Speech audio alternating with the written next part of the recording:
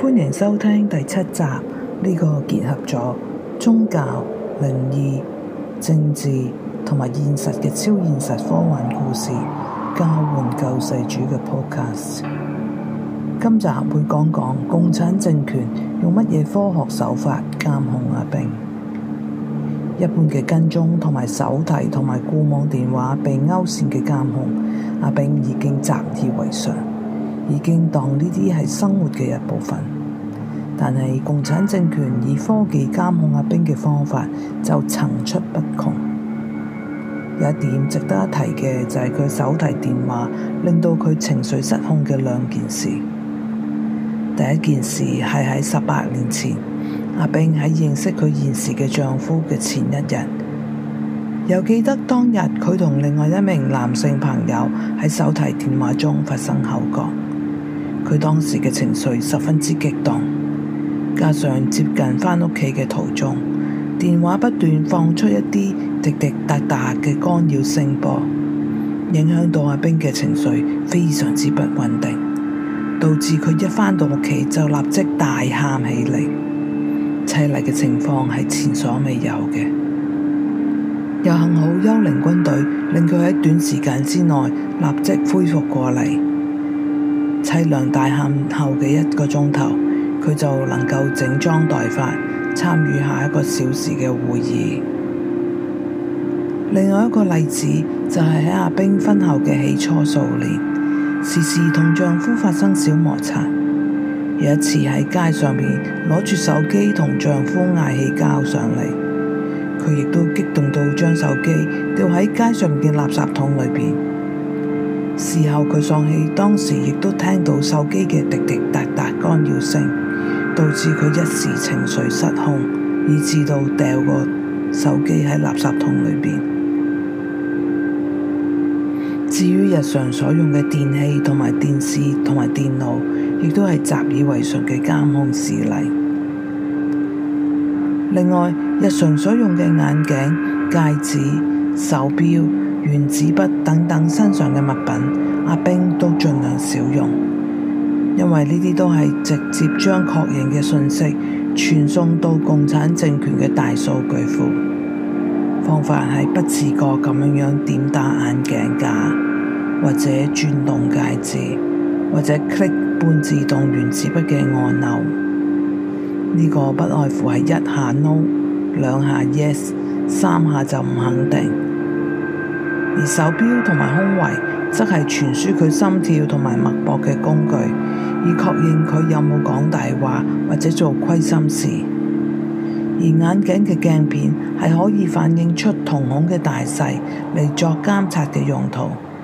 更可以做你看他們也看嘅即時傳輸，以確實佢睇到共產政權要佢睇到嘅，譬如車牌或者人物等等。所有呢啲物件都係經過改裝，即使拆散咗，阿兵亦都唔能夠明白內裏嘅結構。共產政權嘅監控又係起自於身外物呢？身體內除咗右腦嘅微型處理晶片之外，仲有左邊上顎嘅1顆大牙。呢顆牙齒原本喺阿兵18歲嘅時候已經到牙根補過啦，但係到咗10多年之後，佢遇到另外一個牙醫，話要重新修補佢嘅呢1顆大牙。佢當時並冇懷疑，就一口答應咗。冇諗到就咁樣被插入咗偷聽同埋追蹤晶片。呢顆牙齒亦都受到微型晶片嘅影響，久唔久就會自動震起嚟，就好似打摩斯密碼一樣，滴滴答答，滴滴答答，一下一下咁將阿兵所諗嘅嘢通通經過牙齒嘅偷聽晶片傳遞開去。近年嚟，阿兵嘅右手亦都開始震起嚟啦。雖然話可能係受藥物影響嘅關係，但係點解只係右手而唔係左手呢？共產政權所用嘅手法真係無所不用其極。譬如阿兵靠右邊瞓覺同埋靠左邊瞓覺都有分別。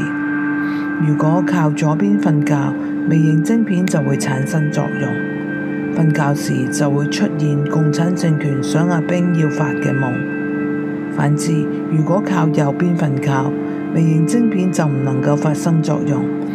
而幽靈軍隊正好喺呢個時候產生佢嘅作用，傳述一啲訊息俾睡夢中嘅阿兵知道，讓佢知道喺佢身上所發生嘅事情。但係每靠右邊瞓覺嘅時候，右邊嘅耳仔總係疼痛住，耳朵嘅外框就好似被衣架夾住一樣。朝頭早起身嘅時候，總係有被夾住嘅痛楚嘅經驗，要等1-2個小時之後先至能夠平復。呢個就係因為平行空間嘅 Avatar 被夾住耳仔，以致阿兵嘅耳仔亦都被連累住。至於阿兵身邊嘅人物，好似屋企嘅工人、有啲朋友、有啲舊同事，以及之前提過嘅阿里等等，都係共產政權加插喺阿兵嘅生活圈子嘅人，目的都係影響阿兵嘅生活嘅節奏，同埋阻止佢想要做嘅事。值得一提，喺數年之前，佢已經發覺屋企嘅工人係由一對孖生姊妹所輪流扮演住。主要目的係讓阿細喺小時候同佢嘅孖生兄弟交替咁用住工人，而其次係讓工人嘅報應效果唔喺阿兵嘅眼前睇到，因為一個人所犯嘅罪應該由當事人承擔，所以交替咁換住工人就會帶嚟混亂嘅效果。阿細嘅孖生兄弟同埋報應效果將會喺日後嘅幾集詳細討論。工人亦都係經過特務組織訓練嘅人，佢懂得催眠性選擇嘅技巧。呢個技巧會唔會係用選擇食物嚟睇通一個人對你嘅印象？譬如話喺食飯嘅時候，台面有一碟菜同埋一碟肉。催眠性選擇就係喺你嘅腦海中出現一啲問題，好似你喜唔喜歡佢為人啊？如果喜歡就先食菜，反之就先食肉。呢啲問題會一直催逼住你，直至到得到答案為止。仲有喺阿兵嘅經驗之中，佢每次同工人理論嘅時候，總係口窒窒咁樣，就好似漏口咁樣。呢個完全唔似阿兵平時講話嘅模樣。阿兵竭力咁反抗住，一定要同佢理論清楚，到最後先至能夠擺脫出口窒窒嘅情況。事後阿兵心裏邊諗，點解經過幾次嘅理論都係口窒窒咁？佢就得出一個結論，就係思想被催眠咁插入咗口窒窒嘅情況。以上同埋前嗰幾集所講嘅都係一啲精神病嘅現象。共產政權就係想利用呢啲近似精神病嘅現象嚟恐嚇、威逼利誘同埋欺騙阿兵，令人哋相信佢係患有精神病嘅。但係阿兵對呢一切嘅報告同埋對佢嘅不利都冇採取任何行動，因為佢唔驚，因為佢有一支幽靈軍隊喺佢身邊，因為佢亦都相信有末世嘅報應，所以先至活到今日。共產政權所施行嘅種種手段係唔能夠得逞嘅，以致最後完全被公開。要知道阿細嘅孖生細佬同埋報應效果嘅實驗，請收聽下一集，即係第8集。呢個結合咗宗教、政治、靈異同埋現實嘅超現實科幻故事，交換救世主嘅 podcast 啦。